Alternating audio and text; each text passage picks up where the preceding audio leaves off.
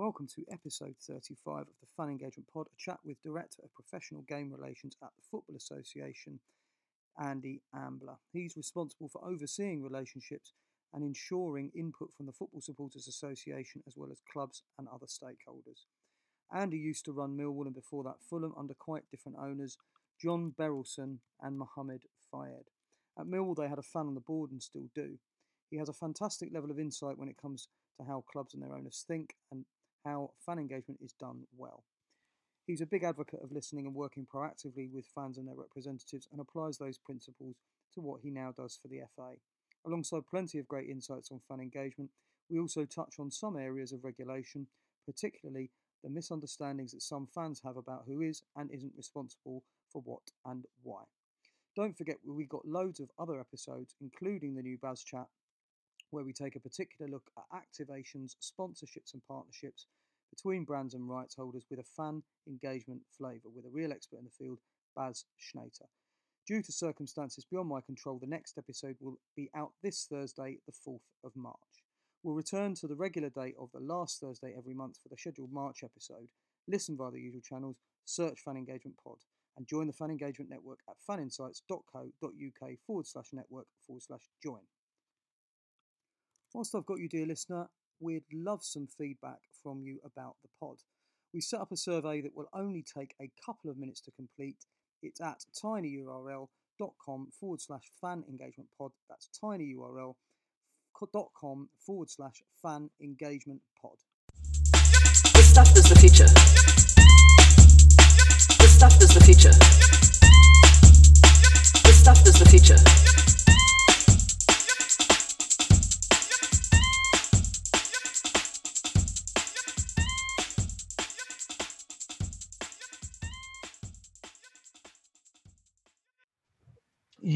Your role, just so people are on top of it.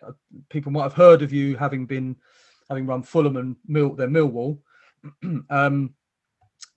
but you now work for the FA. Can you just explain what your actual role is, please, and what level it operates at? So where are you in the FA tree, as it were? Well, the job title is Director of Professional Game Relations. It's a member of the senior management team, which is the senior management team is obviously headed up by the chief executive, and it's the team that's below the board.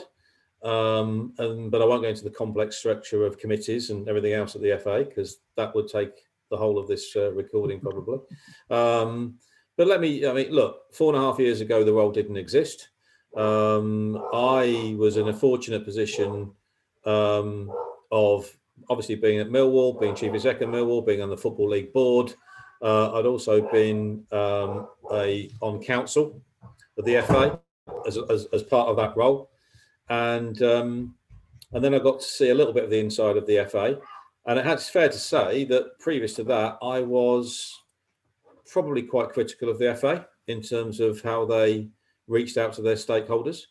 But when I was on council, I saw, Martin Glenn was then new to the FA. I saw the new strategy that they were trying to put in, and I was quite impressed with what they were trying to achieve, really, Kev. So, but what it lacked was, for me anyway, it lacked somebody with the experience of as you say, being involved in a football club, the chief executive of a football club. That club experience was lacking in the FA, I felt. So did they.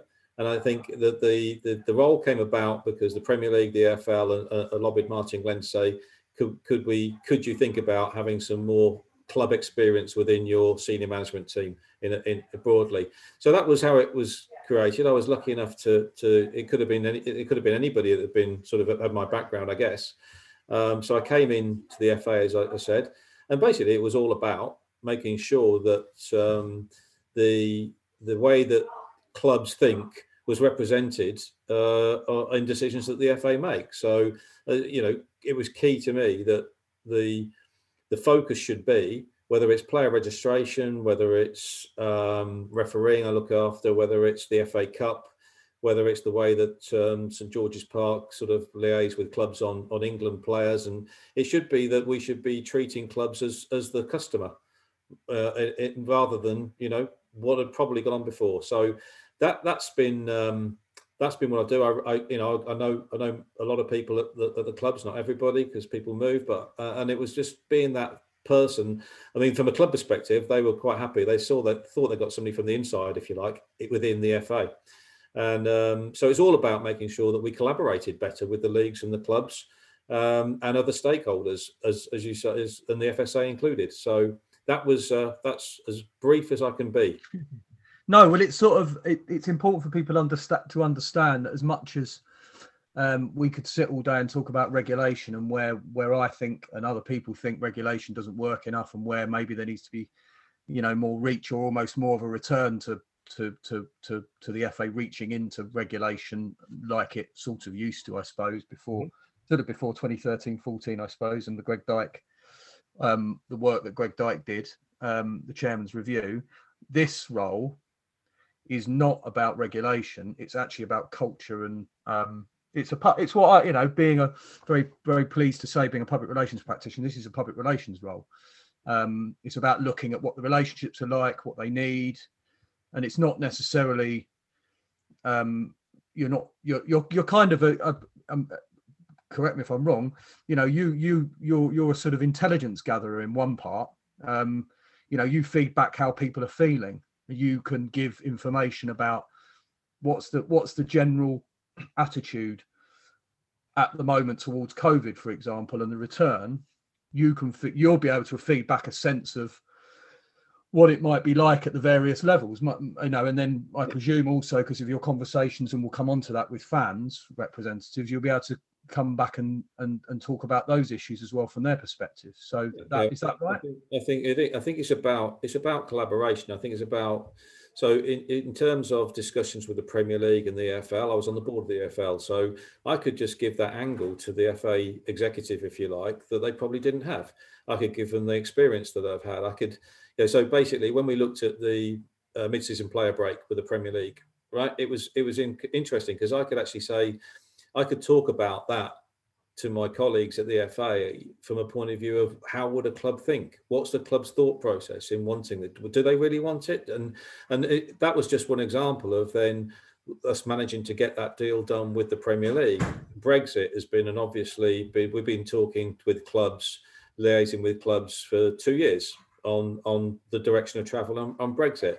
It's as simple as making sure that, and it's not rocket science for me, it's making sure that one of your key stakeholders is represented, or their thoughts are represented. Of course, we have meetings with clubs, and of course, we do consult in the game, but it's just, as I said, it's just making sure that somebody with, I guess, my first thought about when even regulations, right? I'm not the keeper of regulations. That'll be the legal team and everything else. But when we're looking at bringing a new regulation or amending it, I could just say, well, actually, if you're sitting as chief executive of a championship club, you might be thinking slightly differently, or you think about the process that they'll be going through when they get this. And so that's been pretty invaluable, I think, so far, and it's been well received. Yeah, good. I mean, it is definitely a very positive thing, I think. Even if it's only relatively new still, in terms of the lifespan of the FA, it's not been around for a long time, but a valuable piece of insight. In terms of we're looking at fans. I suppose the bit that's I've always been curious about, and I've sort of thought about this on and off, is when it comes to, and people aren't necessarily clear on this, is when it comes to actually who the participants are in football. If we look at the sort of rule book of football, the FA rule book, participants are players, referees, clubs, I think it is. I'm not sure managers are listed in there, but I suppose they come under the overall banner. Yeah. And the bit that's sort of interesting is that fans are not mentioned in there. But I suppose because the rule book is about the playing of the game, and that that applies down to all the way down to level 9, 10, 11, and you're talking about common rules for clubs that have no thought of fans because they just don't have them. They have volunteers running games and teams, but I suppose in terms of our whole sort of, lots of people talking about fan as a stakeholder, the interesting bit is Well, they are, of course they are, but they are in the professional game. They are undoubtedly in National League and further down, but they're not as straightforward a stakeholder as the player, as the club, because there's a point at which the fan doesn't really, for the purposes of setting the overall sort of structure and culture of the FA, fans are in a specific place. They're not.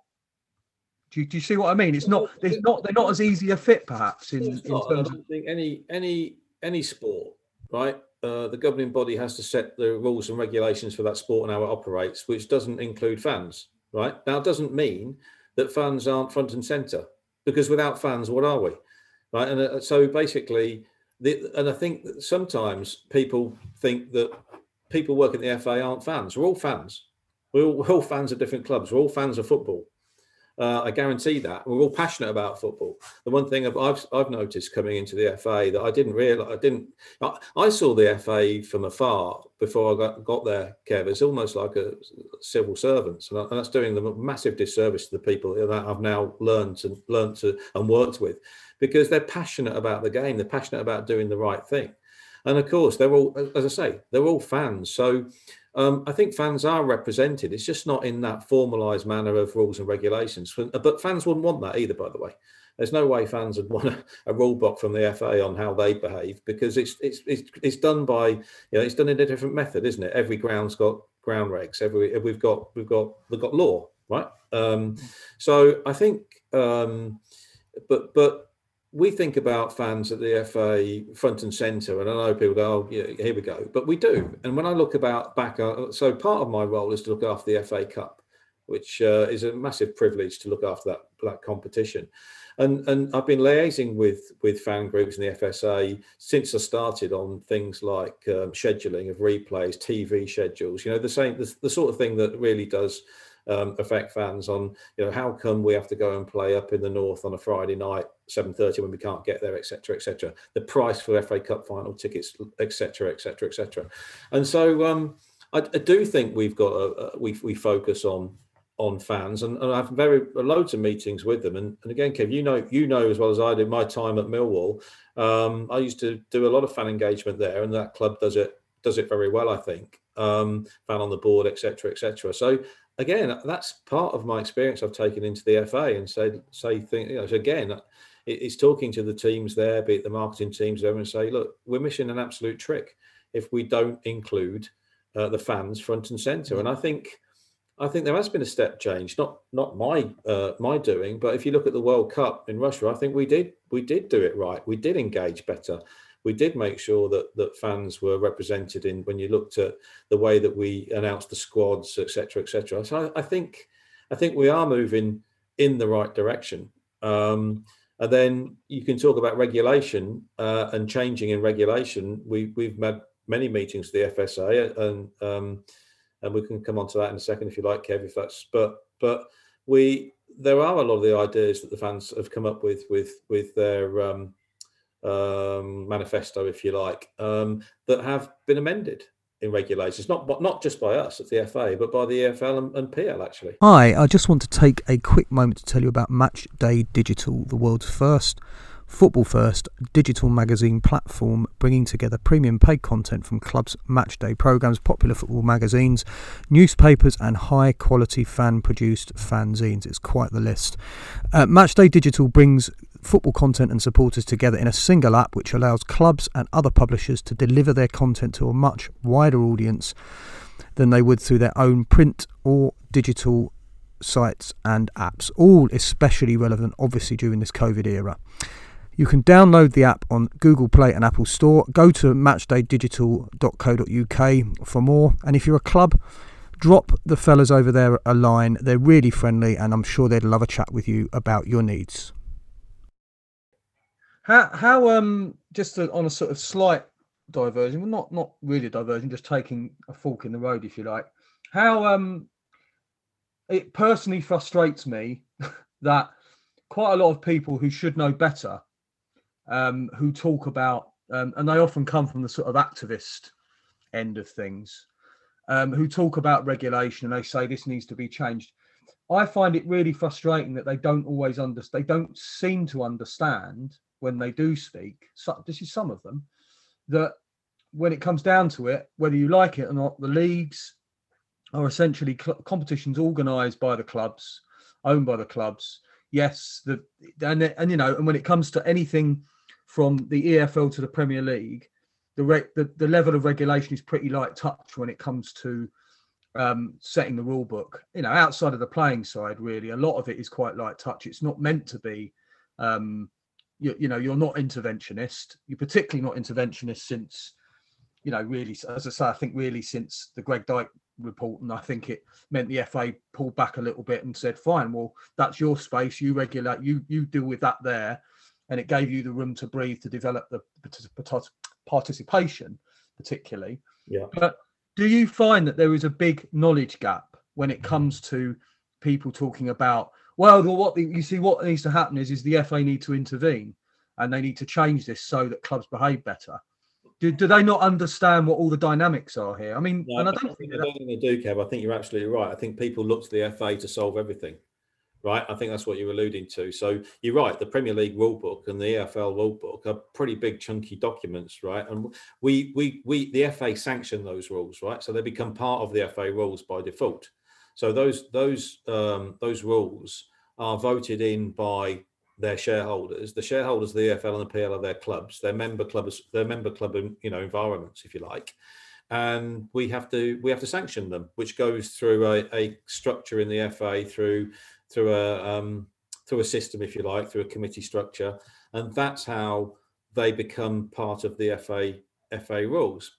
So the FA rule book is some places, you know, and I'm not a lawyer, right? But I think some places is a bit old, a bit clunky, probably needs a bit of a rewrite in certain areas. But that's, you know, we're not unique in terms of governing bodies of how these things have developed and just moved on. But, you know, I do think people misunderstand the role of the FA at times, and they look to the FA, you know, it's a bit like, I'm trying to think of an example now. Well, I was again, PGMOL, right, looks after the professional referees in this country. So when you, again, that will confuse people in terms of Mike Dean getting abused on social media. Why didn't the FA come out and make a strong stance of that? First and foremost, is because he's employed by the PGMOL, of which we own a third of, by the way, with the Premier League and the EFL. So there's a system there where the employer has got a duty of care to make sure it supports Mike first. And of course, we'll support Mike Dean, and we did. You know, a colleague of mine spoke to him at length, and Mike was grateful for the support he's getting from us. But that's a poor example. But there are other examples of where people always look to the FA. Why aren't the FA doing this? Why aren't they doing that? Well, actually, that's not our role in the game. It's our role at the forefront. What we should do is make sure that the clubs and the leagues cannot do something that is a detriment to our national sport, that is not in keeping with where we. So, and if they try to do that, that's where we will be interventionist. To your point, definitely, without a shadow. And of course, I suppose, yeah, and I suppose the problem is sometimes that people misunderstand what detriment might mean, and they'll say, yeah, well, you know, clubs going bust is to the detriment of the sport. Well, yeah, at the end of the process it is, but actually in terms of controlling those issues, that's an internal issue for those leagues largely, unless it affects football creditors or the individual clubs. So, for example, we're working extraordinarily hard at the moment with the National League system. There was a lot of leagues in that system, as you know, to stop anybody from going bust. You know, with government, with everybody else, to do all we possibly can. There's been a lot of money that's been we've fought for a lot of money through government. Now there are disagreements of whether they should be loans and grants. And I won't go into that now, but you know it's our job to do that. I mean, it's our job to actually save clubs where we can. It's not our job and it is our job to make sure the owners and directors test, or that, you know, we all know about that situation. But when somebody takes on a club and they do it with everything above board and everything's fine, it's very, very difficult, isn't it, to actually stop those owners from doing something drastically wrong for that football club. I mean, Yeah. and therein lies one of the major issues that we've got. How do we stop something going wrong once it starts? Barry being the obvious example, if you like. And Yeah. I think we're all learning lessons on that. But again, it's very difficult to be too robust in your regulations, because you'll never have a club owner coming in, and fans would hate that as well.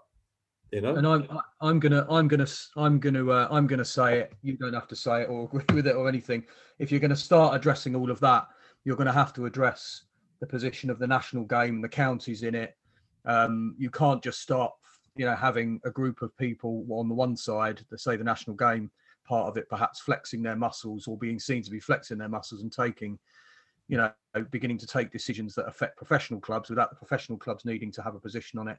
And then you create the end point is no one gets on with each other and you can't make decisions. And that's sort of where we were 10 or 15 years ago. And I like to think, by the looks of it,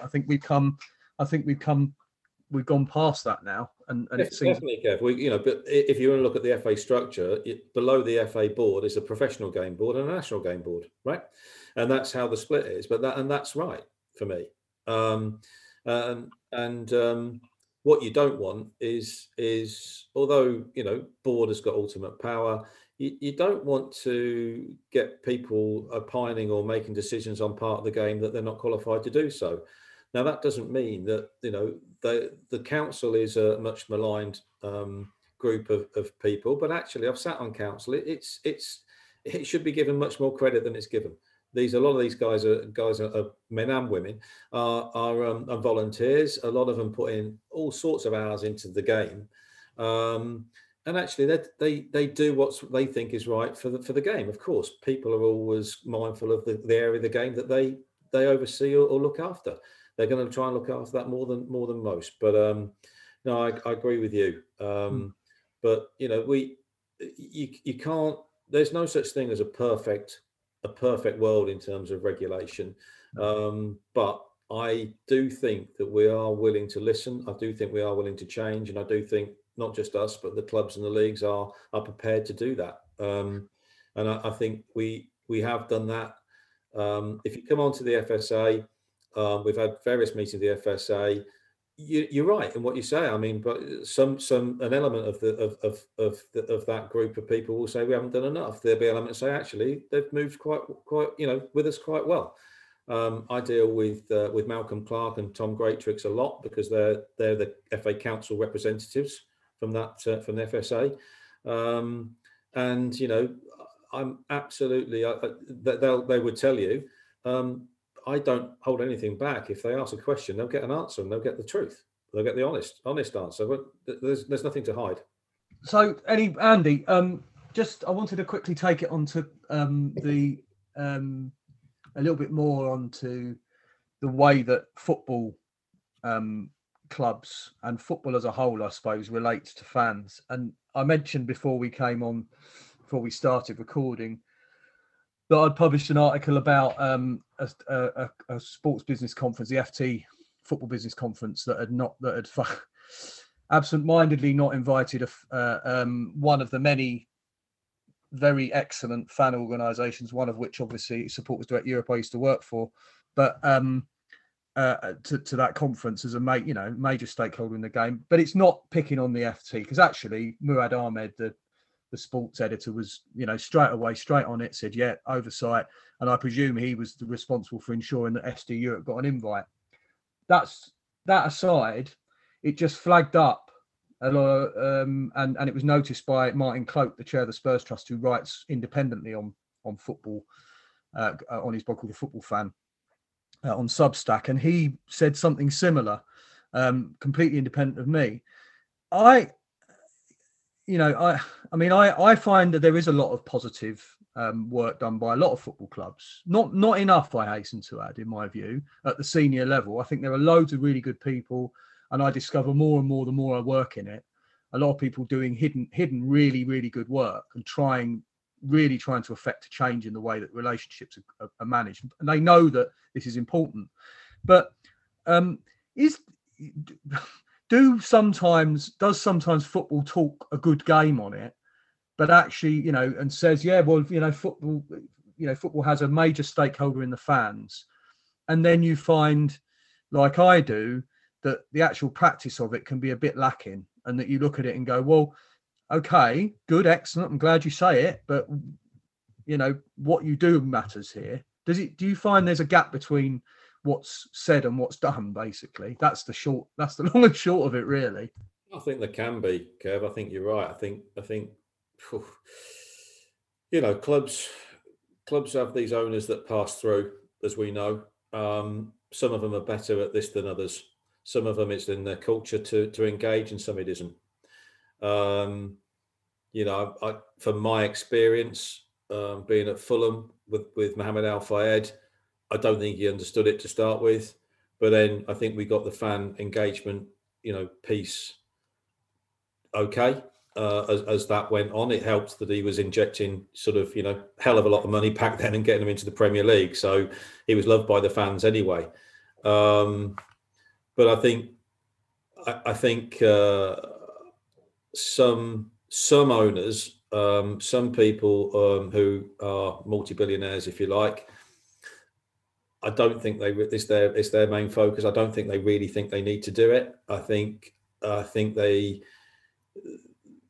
that's to their detriment. I think the better ones, and I'll go back to Millwall with John Berylson, who's been there nearly 15 years now. I think you're not going to get a much better owner than someone like that, who's taken that club on, saved it from another administration, and continued to invest in it, and values fan engagement. I mean, again, we've had this discussion privately, but when I joined there, I was amazed to find there was a fan on the board. Now, when that fan on the board wasn't just on the board or attended board meetings, it was a director of the board, right, with all the responsibilities that came with. And John made the decision to do that straight away. John Berylson and Pete Garston was that guy that had the respect of the fans, which is important.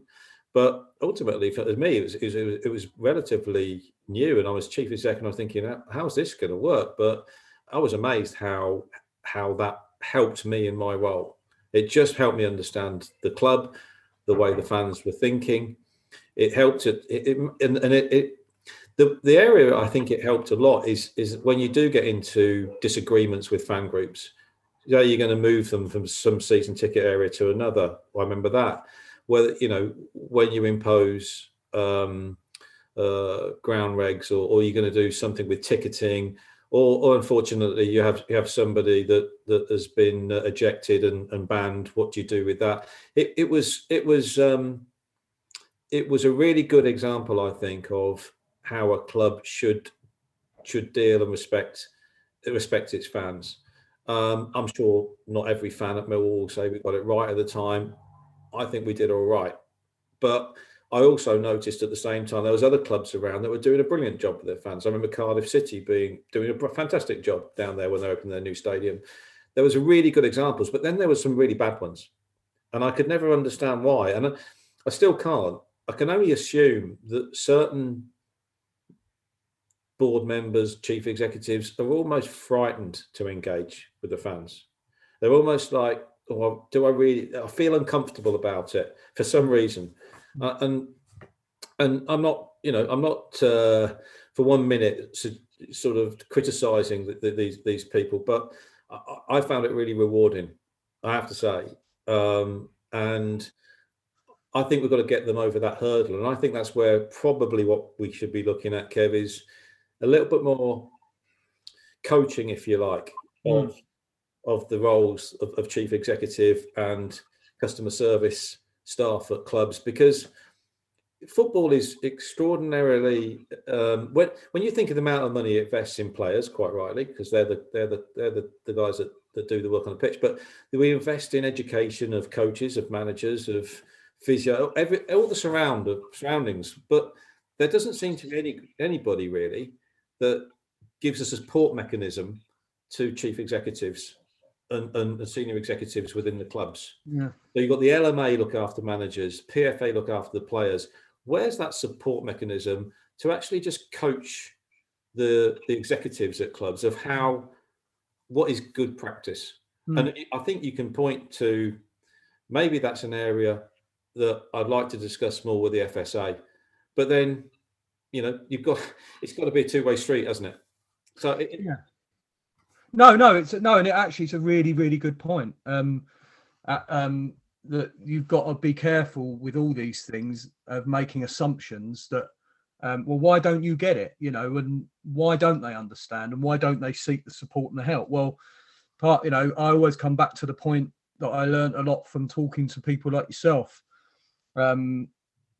As another victim of my diploma, another person I interviewed for my diploma, and learned a lot from that process of talking to people like yourself and Paul, Barbara at Brighton, and lots of other people in the game running football clubs, that it moves so damn fast, and the pressure is very, very high octane at times. And then when you look at the situation we're in at the moment, yeah, I would say that there are a lot of clubs who are missing a trick in not retaining the levels of communication you do see at the top performing ones in terms of fan engagement. But who's kind of explaining how these places are run? Because I think a lot of people come in and they're seen as sporting organisations, but they're not always understood to be these institutions. And I'm not even sure necessarily that the FSA should.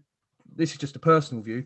Then I think they have a role in one sense, but I think part of it is sort of the professionalisation of the profession. As much as people don't like talking about football as a business, we all know it is. It's just a very particular type of business, and it needs to have better service and better professional support. And like you said, the LMA exists for the managers, who exist to support some of these professional staff and make sure some of that, as I said, really good. There's some really good stuff out there, and I'm always banging on about Norwich and the likes of Lincoln and Doncaster, and yes, Millwall definitely, Brighton and Everton and Leicester and people like that. But what about making sure that everyone can be one of those clubs as well, and copy? Because one of the things that kind of gets on my wick a little bit is that I hear people saying, well, every club is different. Absolutely, every club is different, but every club is at heart the same, because it's the same type of business, and we can all layer the stuff on top of it. And yeah, we all have different enmity towards different groups of fans, and we have different reasons why we like this style of play. And there are certain things that are identified as part of what we are as a club versus someone else, which is different. But there's a common thread in there, isn't there? There is a common thread, Kevin. A discussion I used to have when it was supporters director, actually, is their annual report. I used to say, you used to put your annual report out, and it just used to criticise clubs. That's all it was doing. It was very, very negative, and it criticised regulations. It criticised poorly run clubs. And I said to them, I think you're going out for the wrong way. And I think this comes to the heart of fan engagement of why some clubs won't do it. Because I think from the other side, I used to say to them, look, why don't you go out there and praise, like you just did, the clubs that are doing it right, and show them as good practice. Now, so if that's the case, then why doesn't the fan reps at a club? Because if you go into a club, I think you're probably thinking, oh God, I've got to meet the fans at a forum or whatever. They're probably just going to moan at me because the burgers are cold, the beer's too pricey, whatever it is. All I'm going to get is moaned at. And, you get that. There's no doubt about it, because fans have opinions on that, quite rightly. But I think it was helpful if fans engage with the club with some positives as well. Because everyone doesn't, and if you do that, I'm not saying you blow smoke up people, but what you do is you say, right, I think the club's got this right, but I think you're not doing this right. Because and I think that puts off people, because I think the first instance, all you get, so it's against the old adage is nobody writes in to say everything's great, do they? But they do when you're complaining, right? And again, I am supporting the chief execs here, because when the team's winning and gets to Wembley and wins a playoff game, it's the manager and the players who get all the praise in the world. The chief exec is just irrelevant. When the team gets relegated, and I've had both, right? Guess who's to blame? And so, it's natural that person then is, a lot of people are talking about mental health at the moment, quite rightly, and our mental health of the population. Just think about that, what that does to your club's executives.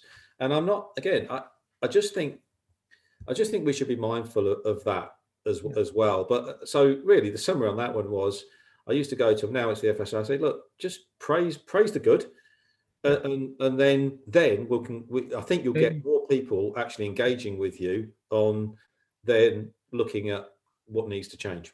Well, dare I just, a shameless plug about the fan engagement index. That was the purpose of that, and that will be the purpose when it comes out later in, or early springtime, or late springtime, as it will probably be. So it's that side of it matters an awful lot to me. Is there just one final thing? Is there a so in that thing of you talking about praise and that kind of stuff, I get a sense that the FA are tentative when it comes to engaging itself in professional game issues, which I understand why. I'm not saying is the FA should become far more outspoken in terms of what's going on in the professional game. It's more tentative now because that's the relationship is now a little bit more distanced intentionally, and it appears as though with your role there's a lot more listening and feeding that back into the system, making sure the system itself and the FA represents the game much more thoroughly than it was able to before when it didn't have that role. The question I was going to ask was, it's gone. I think the FA is a big beast, right? It has to cover off every area of the game, right? Yeah. And I think therefore the amount of I was amazed, right? What do you think? You think you know about something? When I got there, I was like, I'm blown away by the number of people, what we have to cover and what we have to do as a governing body, as a football association, and it is amazing because you have to be something to somebody, whether it's the grassroots game, which is huge, as we know, all the way up to the Premier League. I do think though, we do have a bigger role in the professional game than we probably did a few years ago. I think we have broken or mended some bridges that were probably broken. I think we do work really well together, and I highlighted that earlier. Things like the mid-season player break, etc. So that would probably have not happened.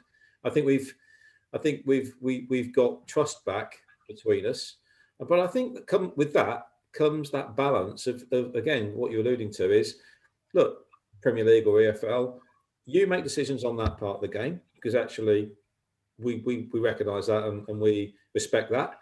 We will make decisions on this part of the game, but as I said earlier again, but we're not going to allow you to do things that actually will have a major impact on the good of football. We're not going to allow the Premier League to certainly say, I tell you what, we'll go two relegation places this year. Not going to happen, right?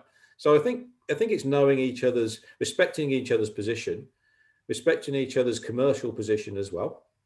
So if you looked at, obviously when it comes to the FA Cup, that's the commercial driver for the FA. That's the thing that brings more money into the FA than anything else.